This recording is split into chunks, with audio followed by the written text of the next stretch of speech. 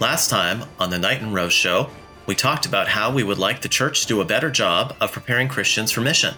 Today, we continue our discussion.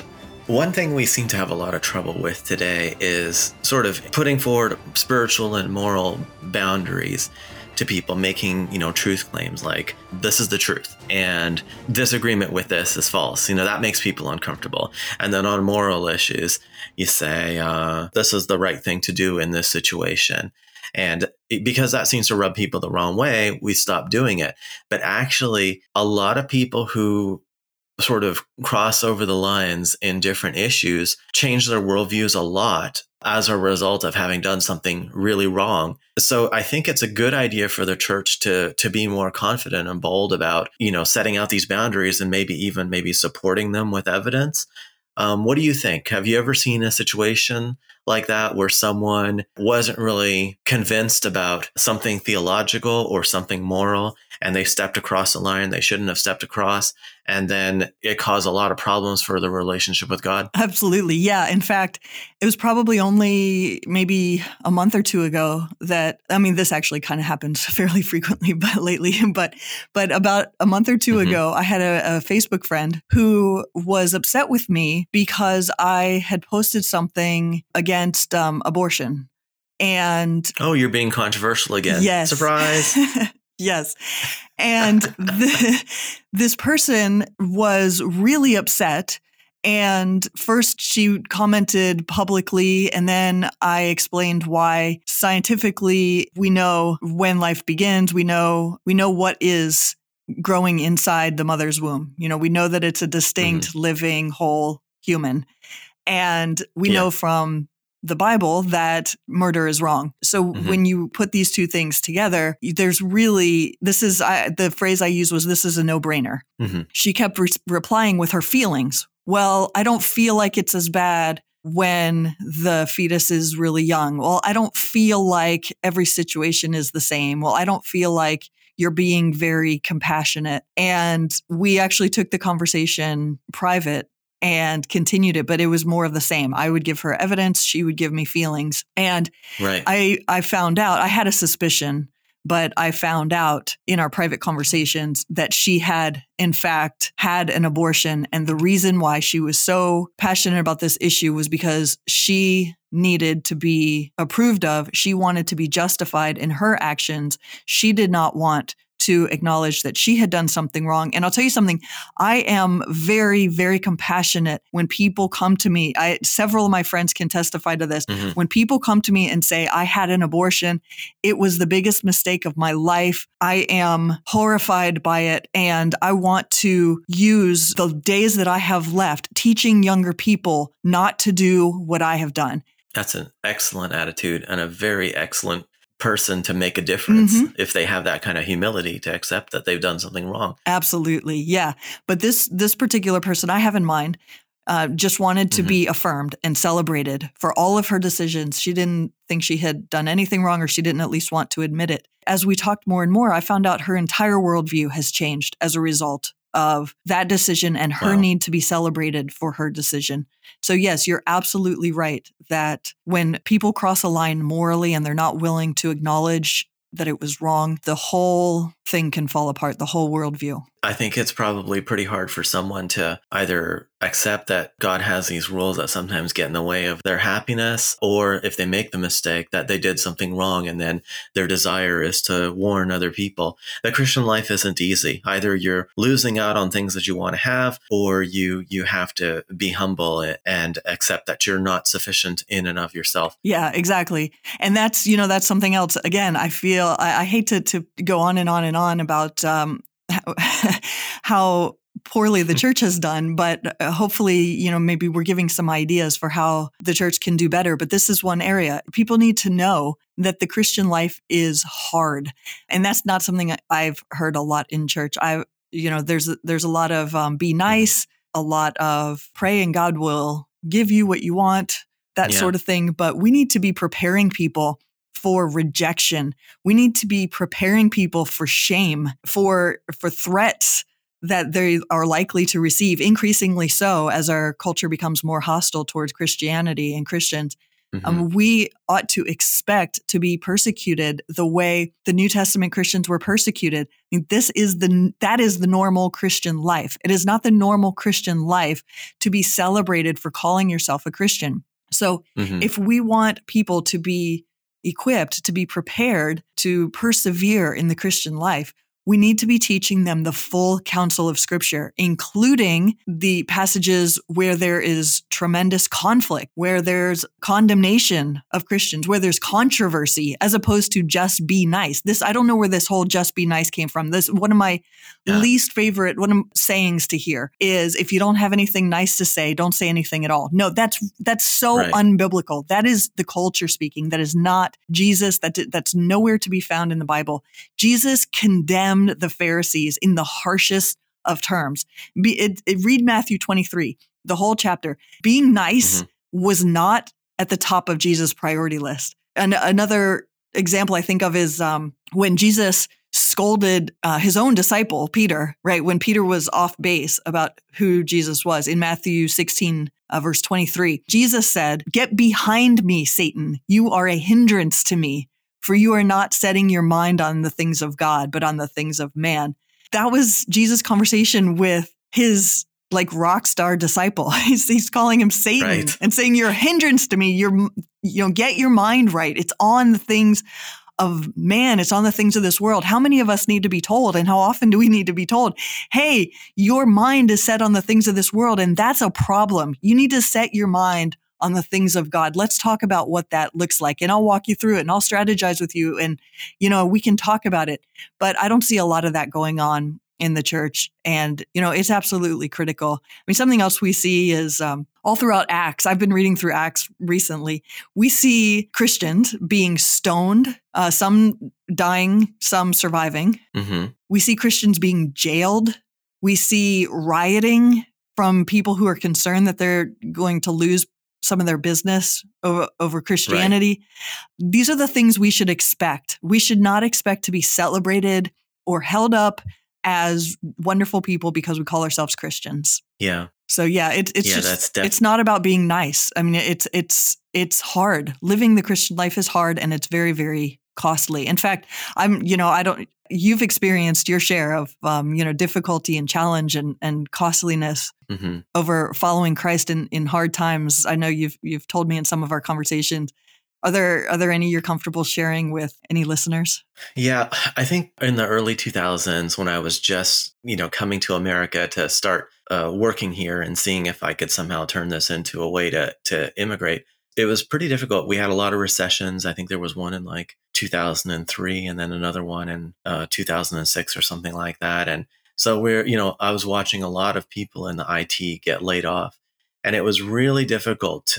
At the time, I was supporting a few Christian ministries, and I remember being in tears, signing some of these checks to William Lane Craig's ministry and stuff, and just thinking, I don't even know if I'm going to people who are listening, who are residents of their country and have permission to be there. When you're on a work permit, you have to understand that if you lose your job, you get deported.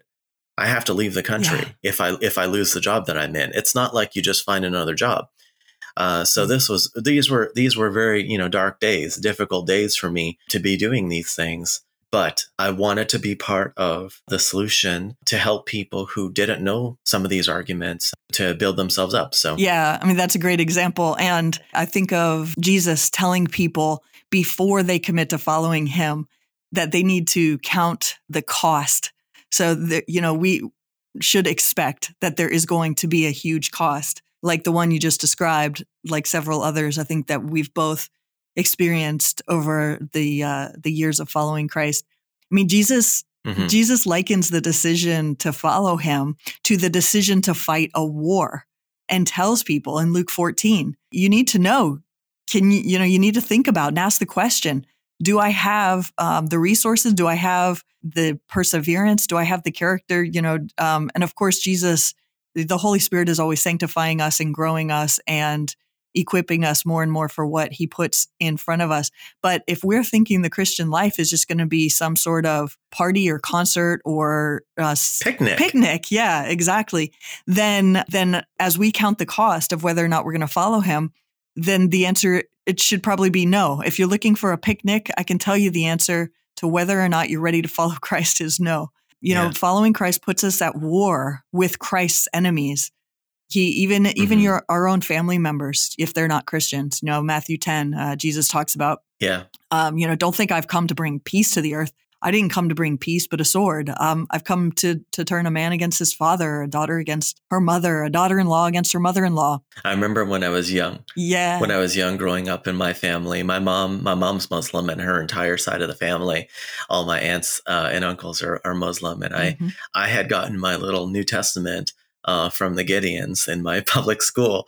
And I was reading this, and I came to this passage, and I brought this passage to her, and I said, what do you think about this passage? Because I had no idea what she was, and I didn't know what she was going to say. And she said, I don't like it.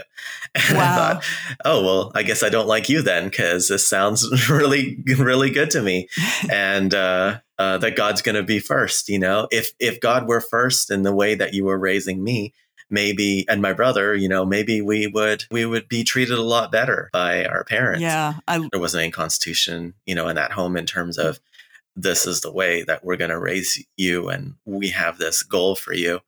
But it was a really neat thing to me at the time that Christianity had, this more important vertical relationship that imposed all of these values and boundaries on some of the people who, at that time in my life, they weren't really performing in a way that was constructive and caring towards me. So might be one of the reasons why I was so curious about it and so interested. Although at this point in my life, I have many, many, many better reasons to believe than I had back then. Right. So, you mentioned that, counting the cost and fighting a war and things like that. So, I play a lot of video games, and I'm always strategy games, and I'm always thinking about, how do I level up my people? How do I equip them with better equipment? How do I grow my cities and my armies and so on? I have, I think men naturally think in these terms. And so Christianity is normal for us. We're thinking, how can I make a difference? How can I score points? And the world is a scary place, but that doesn't mean you have to go out there and be dumb and get yourself into trouble.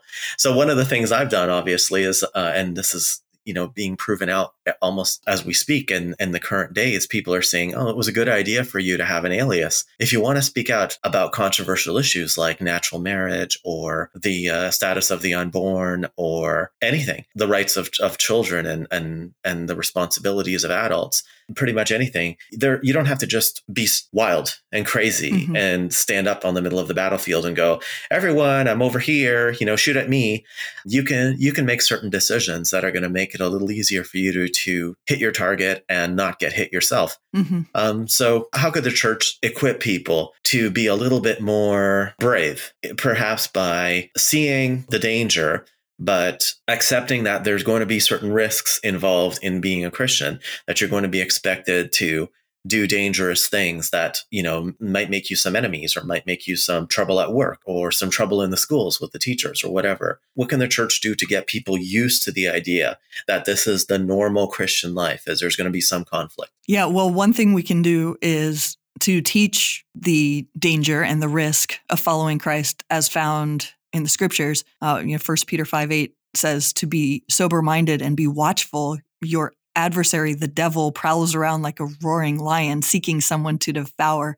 There really is a real adversary out there who wants to devour us. We see, Stephen in early in Acts seized. He had this powerful message, and then he was stoned to death. We see also in Acts, Peter and his friends threatened by the political leaders and jailed. In 2 Corinthians 11, Paul goes on and on about, in this long passage, about how he was beaten with rods, he was stoned, he was shipwrecked, he was in danger from robbers and rivers and his own people and enemies of the faith, danger in the city, danger outside the city, danger everywhere he went, danger from false. What an advertisement for Christianity. Right. Do you think anybody would take that job today? Well, what's interesting? I was reading a book recently. I'm actually not quite done with it. It listed the top 10 reasons given by men for why they don't want to go to church. And they were all very similar reasons. And they were like, well, Christianity is boring. Church is boring. Church is irrelevant. It has nothing to do with real life. It has nothing to do with the way I live. It's a bunch of hypocrites, and I don't like singing, and just all this there's no real hope or fun or risk or greatness or anything. It's just dull and boring. I'm just thinking, how dramatically wrong have we gone that men get that impression of what it's like to live the Christian life? And so, I actually do think that if we teach on the potential risks, that people who are willing to engage in the kind of life like Jesus and his disciples engaged in, they will be more drawn to the church.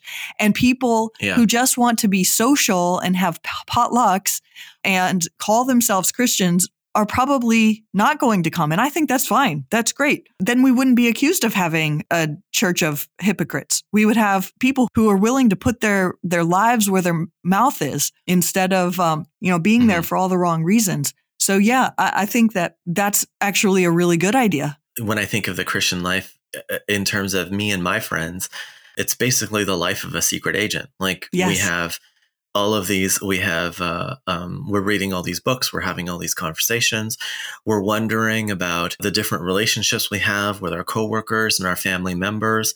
We're organizing campus lectures, campus debates, conferences. You and I are doing this podcast, which we never did before. My blog gets me into trouble frequently with people. There's this rule I'm a war gamer, and there's this rule in war games that whenever you're about to take a shot, if someone is advancing in your position, they always say, make sure that you calculate the cost of this shot because you're going to reveal your position when you shoot. For me and my friends, we're always considering, how much can I say to this person at work? How much can I say to my boss? Mm-hmm. For us, it's constant danger, because we don't want to lose our jobs. We need to earn our money. We need to save our money. We have to allocate the money to all the ministries we want to support. We have mentoring relationships where you push the person too hard and they disengage. But you need to keep this person growing, but you need to make sure that you don't cause them to pull away from you. So there's just so many relationships going on, so many projects with all of these different people. I wish I could show people what it's really like to be involved in Christianity in this way, rather than what you see in church, which is just walk in and let the pastor handle this. This is absolutely not how Christianity works. Exactly. We'll probably do a lot of shows on this and share that with people so that they have some kind of idea of what they could be doing. Mm-hmm. I actually think that there's value in highlighting martyrs throughout the ages and holding these people up as Christians who we admire and honor and seek to be more like. And I think it'd be valuable to honor and draw attention to the people who supported them as well, like their wives, their children and such. Mm-hmm. I'm not a fan of the whole desert your family for the sake of the gospel. But there have been a lot of spouses and children who have really been instrumental in the work of their husbands and have had a lot to do with the impact that was made, and to no small sacrifice to themselves. And I think that these are the kind of people we want to hold up as models, role models, as opposed to the people we hold up today, which is like the singers, right? The people who, if you can play an instrument or you can sing. Athletes. The athletes. Yes, exactly. Right. Mm-hmm. The charismatic people. Right. With lots of makeup and very sing-song voices. Yes. The very tall, handsome, pastors. And It's very strange. If I were thinking about people that I look up to, I look up to Walter Bradley. I know there's a new book about his life, Dr. Walter Bradley. He's a professor of mechanical engineering, and he was at Texas A&M for a long time. And he was a very outspoken Christian who had grown up in a family where his father committed suicide. And this guy was really driven. He was like an A+ student. He finished his PhD at some ridiculous age, like 24, and was a full professor by 27. He was a Christian. He was really upset about how he had gone through school and nobody had ever supported him in his faith, so that he was taking all this heat for being an outspoken Christian, and none of the professors gave him any support. So he decided decided he wanted to be a Christian professor. And he would announce his faith to his students and say, hey, this is just to build rapport. I want you all to know that I'm a Christian. And all the Christian students would come and talk to him about all the things that they were going through in their lives. But of course, then all of his professor colleagues had contempt for him and would exclude him from things and laugh at him and make fun of him, even though he was absolutely at the top of his field as a professor of mechanical engineering with a lot of grants from private companies and a lot of inventions, a lot of published papers. It didn't matter. The fact that he believed these things in a very orthodox way was strong enough in his beliefs to write papers on it, deliver lectures, at all different university campuses. He was still taking a lot of heat. He talks about this one story where the atheists at the school newspaper where he was working found out that he was giving these speeches to his students. They said, would you like to write an article in our student newspaper about your faith? And he said, oh, that'd be great. They thought he was going to say no, because they thought, well, you might be willing to do that to people who are in your classroom, but you're not going to announce that to the whole campus. And he was like, that's just the sort of crazy person that I am. And so he wrote this long, long article in the student newspaper with all sorts of apologetics. For me, that's the kind of person I don't like to lose, and I don't like to suffer, and I don't like to be the victim of non-Christians. So like I said, I'm a war gamer. My goal is to win. And so I want to do as much damage as I can to the other side and not let them get me. For Bradley, he did a ton of excellent work, but because he was so good at his job, they could never get rid of him. I love it. And I think that that's one way that you can be an outspoken Christian. But are we telling people in the churches, you need to be the best in your education and the best in your career? You need to manage your money so that you have lots of money set aside for your legal defense. You Right. need to be careful about who you marry so that your wife isn't like throwing your kids into public schools or undermining you, but she's like a co-laborer with you, Yeah. We don't really make the Christian life very adventurous or consequential. I don't know how you could look at Christianity in the Bible and get to this point where you're saying, this is all for me. Mhm. God's job is to make me happy. I think the culture has infiltrated the church more than the church has infiltrated the culture. There's this huge emphasis on feelings. Do what feels good. Do what makes you happy. Don't worry about, there's very little about being mission minded, very little about what Christ's mission for us is as with the priority of his kingdom, as opposed to building our own kingdom or prioritizing what feels good to us, whether it be with money, with our education, with talents, with experience, with relationships, with marriage. And so, we marry the person who makes us feel good, and we buy the things that make us feel good, and we focus, we major in the course of study that feels good or feels easy or whatever, without thinking from a mission-minded perspective. I really think that this needs to be a big part of mentoring and strategizing, like we've talked about, with people who want to be mission-minded. Give us an example. You come to mind, actually. You've done a really great job at this. I know that— Me? Yes, you. I know that you've mentored several young women. You've led them to excellent books. You've given them excellent advice on very practical issues. You've built them up, and you've prepared and equipped them to choose good men, to make the most of their marriage for kingdom purposes. And and even with me, you asked me early on, what are your goals? What are you working towards? What are you interested in doing? And I gave you a list, and you said, okay, well, let me introduce you to this app that you can use that'll be a lot more helpful than what you're using. And I love that you're interested in doing this and this and that. Those are kingdom-minded mission and purposes, but you're going to need this, you're going to need that. You know what? Let me send them to you because I know you don't have a lot of extra resources. And you saw that on my list was to start a podcast, and that you realized, of course, that was actually something that had been tossed around in your mind. And as we talked more and more and saw how much we're on the same page, you said, okay, why don't we do a podcast together? Here's what we're going to need. You made a whole list of everything that we would need, what the steps were, what I could do that would fit within my abilities and what you could do, divided up the tasks, and we got going on it. And here we are. So, people, the church needs people like you. They need people to to take that initiative, to mentor, to lead, to, again, like I said, strategize, to realize that there's a risk, but also to help people think through how to mitigate that risk through things like having an alias. I mean, I know that people have laughed at that as being paranoid, but with a lot of the things that we're seeing in, for example, even Canada today, a country that we all think of as so wonderful and peaceful and free, and the height of freedom and kindness and wonderfulness. The Prime Minister has essentially kind of declared war on peaceful protesters and is blocking their access to their bank accounts and has blocked their access to grocery stores and things like this. I mean, we need to think several steps ahead. I think a lot of people have a lot to learn from you on these topics. That's one of the reasons I wanted to do the podcast with you, is because your voice needs to be heard. Your experiences need to be heard.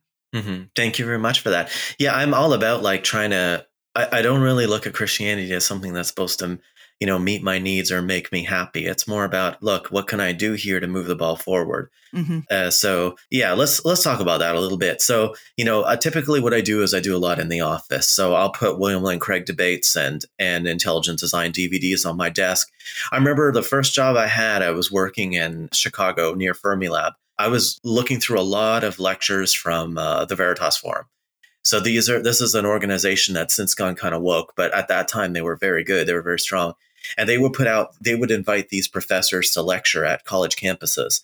And at that time in my life, I was just going through their videos, ordering them. And there was one that I saw of a guy named Dr. Mike Strauss, who was doing research at Fermilab, right? It's like a particle physics laboratory. He was right near where I was working. So I saw his lecture that he gave at Stanford, where he went through the standard evidences for a creator and designer with the Stanford students. And I had passed that DVD around my office, and the atheists were like, this guy is good. This is how you argue for a creator and a designer. And he actually has a career in this. Nice. Which is something that young Christians should be thinking about, is how am I going to get that authority? So I actually invited him out to speak when he was doing his experimental work at Fermilab, and he spoke to all the people in my company. And it was hilarious because we took him out for lunch afterwards. And one of the atheists there started raising the oscillating model of the universe as a counter to the standard cosmology, which requires a creator. And the other atheist one of the other atheists at the table said, no, you idiot, don't you understand? Because of this cosmic microwave background radiation and redshift and helium hydrogen abundances, we know that the universe had a beginning. So there's no way that you can maintain that. So this guy was like a scorpion. He just really loved stinging people. And so even if he could use Christianity to start a fight, he was willing to do it. And that is when you've really won, is when you can take atheists out to lunch, and the one who knows more about the data is having so much fun with his new toys that he turns it against his brother. And you're kind of thinking, this is amazing. I don't even have to do the work. He's doing the work for me. And that's what I want Christians to have in terms of experiences. Yeah. So that's outstanding. What do you think that the church can do to equip Christians to have these kinds of interactions with non-Christians, where they're like, let's take a look at the data. I know that we work together, and I know that, this is risky, but I feel so comfortable with my approach and my evidence that I'm going to let it be known that I'm a Christian around the office, and that this is where I'm coming from. Like, what does the church need to do to turn out people who are going to sort of turn it up a bit at work and know how to do that? Yeah, well, I think one of the things that the church can do is hold more debates on theological topics and prepare people in-house to have those types of conversations. Those things will come naturally and easily and are actually really fun for people who have the basic knowledge, to be able to engage in those conversations and who have a good idea of what the other side says and claims. And as you were talking, I was reminded of Acts 17, 18, and 19, and how, Paul would go into the synagogues and reason with the Jews and persuade the Jews. And then he would go into the town square and reason and persuade the Gentiles, and people would then become convinced of the truth and start following him And then people who had been against him, opposed to his message at first, had become convinced of it, and then were fighting for his side, were going out and going with him and making the case for Christianity alongside of him, and probably in different areas as well. And so we in church, we're just missing so much of that. We're missing the ability to have intelligent conversations, to have practical conversations that are informed by a Christian worldview. We're holding up people as examples who really don't have that ability, who don't have those skills, who don't remind me of anybody in Acts, except maybe the guy who fell out the window when he was listening to the sermon that Paul gave. But that's a different story. I think something else that the church really needs to do is really, I don't know how to say this in a way that sounds kind or gentle, but we need to discourage people from acting so weird. And by weird, I mean things like attributing all of our feelings to God. Like, I feel like God is calling me to, and then ... whatever, put in whatever your feelings are actually leading you to want to do. Or, needing a sign for every little thing, or seeing every little thing as a sign. Yeah. And when really it all of that is self-serving. I'm not saying that the Holy Spirit cannot. It's making God's job to care about you, your life, and your happiness. And if you flip it around from my perspective, it's that God is the boss, God is the general, and it's my job to undertake actions today to move the war along in a direction that he would like it to go. So it's a completely different, he's not there to rescue me or make me feel anything. It's my job to think about what will I do today to show that I respect Jesus as leader, that I respect God as commander. How will my actions reflect my allegiance, my vertical allegiance? Absolutely. It's nowhere. It's nowhere. Nobody thinks like that. Right. And along those lines, when God is the one whose opinion we care about, and when God's mission is the one we're seeking, we will be rejected by non-Christians, by secular culture. We'll feel out of place. We'll be made fun of. We'll be threatened. But another thing I think we really need to do is emphasize that it does not matter what the secular culture thinks of you. Who cares? I can't think of a single time when I've heard a sermon about the dangers and the problems and the pathetic nature of being a people pleaser and needing the approval of the secular culture around us. But it's all over the Bible. I mean, Saul, the first king of Israel, he defied the order of God because he wanted the men under him to like him. Who cares if the men under you like you? You have a mission. You have a boss. You have an audience of one. You serve God. Who cares if the men under you like you or not? I think of, Pontius Pilate. Mark 15:15 says, wishing to satisfy the crowd, he released for them Barabbas, and having scourged Jesus, delivered him to be crucified. That's where people pleasing will lead you. Yeah. Paul made a big deal about how, if I were seeking the approval of men, then I would not be a servant of Christ. It ought to be a source of embarrassment to call yourself a Christian and yet care more about what the secular culture thinks of you than what God cares about you. And again, I think by equipping people with apologetics, with theology, with a Christian worldview, with debates and debaters as kind of role models, as opposed to feelings-oriented, really nice people who can sing songs and things like that as the role models, we would make a huge step forward in equipping people in this kind of way. I agree. You don't learn how to get into these conversations except by watching debates. You learn how to sit still and listen to your opponent by watching debates. That tolerance and calmness that you need in order to make it safe for the other person to open up to you comes from practicing listening to the other side and not needing to interrupt, shame them, insult them, attack them.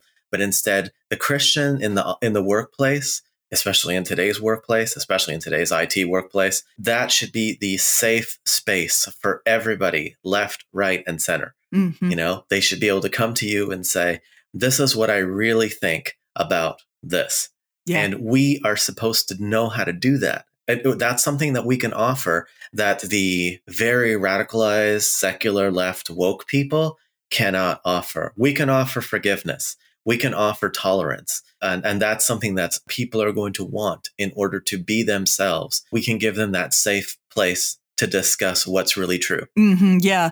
And, you mentioned watching debates and how important that is. That's definitely something that I would absolutely agree. It has to be a priority among Christians. I've gained a tremendous amount from watching debates.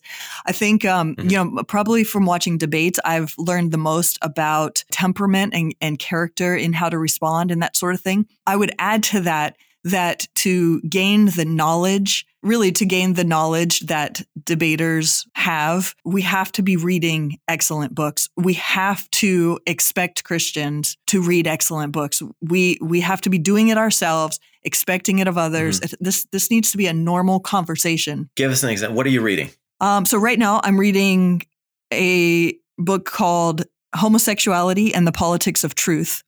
And wow. And in that book, the author Jeffrey Satinover talks a lot about what type of life someone who engages in homosexual behavior is likely to experience using studies, statistics. He's a medical doctor, right? He's some kind of doctor. Yes, he's a medical doctor. That's right. Yeah. Yes. And in every area of life with regard to disease, life expectancy, fulfillment, satisfaction, stability, and happiness, contentment, every sort of issue that people really care about. Homosexuality does not bode well for those things.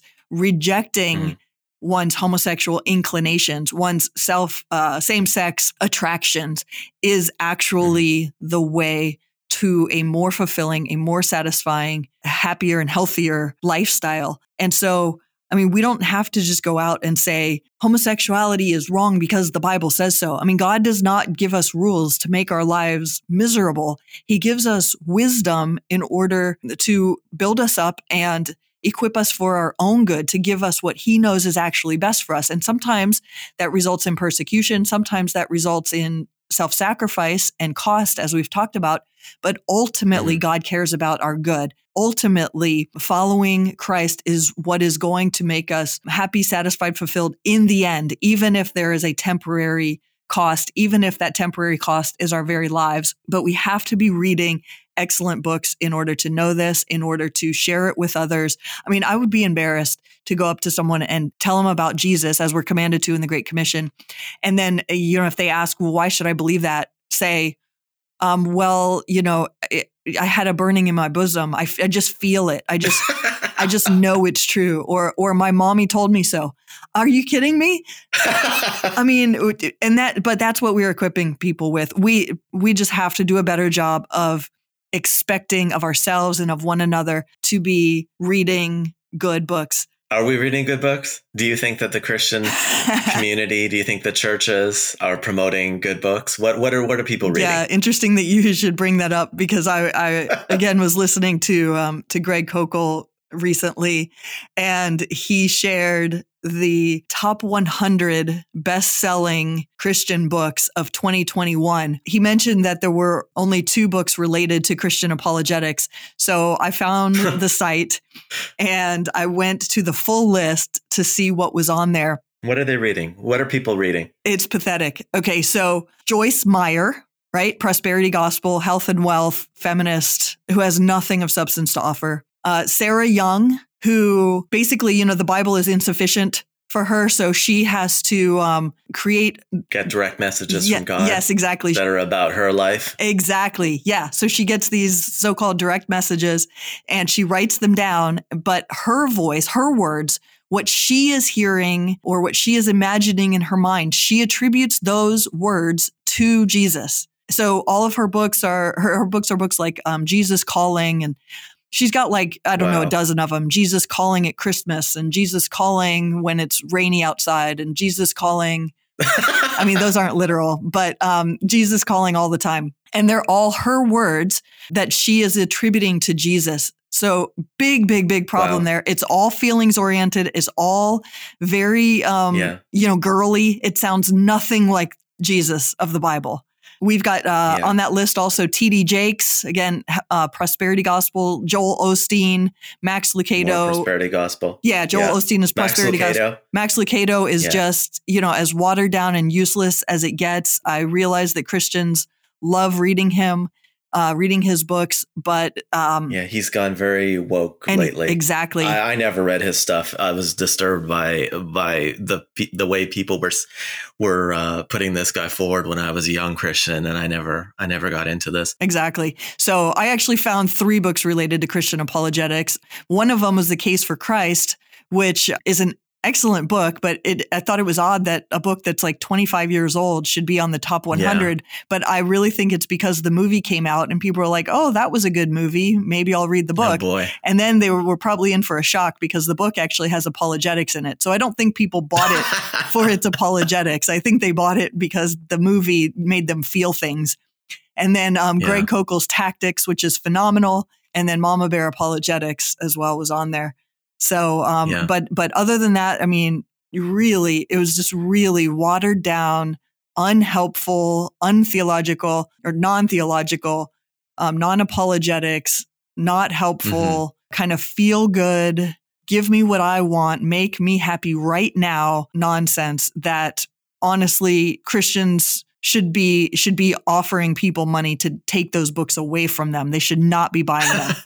You keep mentioning Greg Koukl, and one of my favorite quotations of his is he said something like this, and I think it was in his Master Series lecture on Christianity at the end of the 20th century. He said, I think it was in the Q&A, he said something like this to someone. He said, with respect to God's purposes in the world, your happiness is expendable.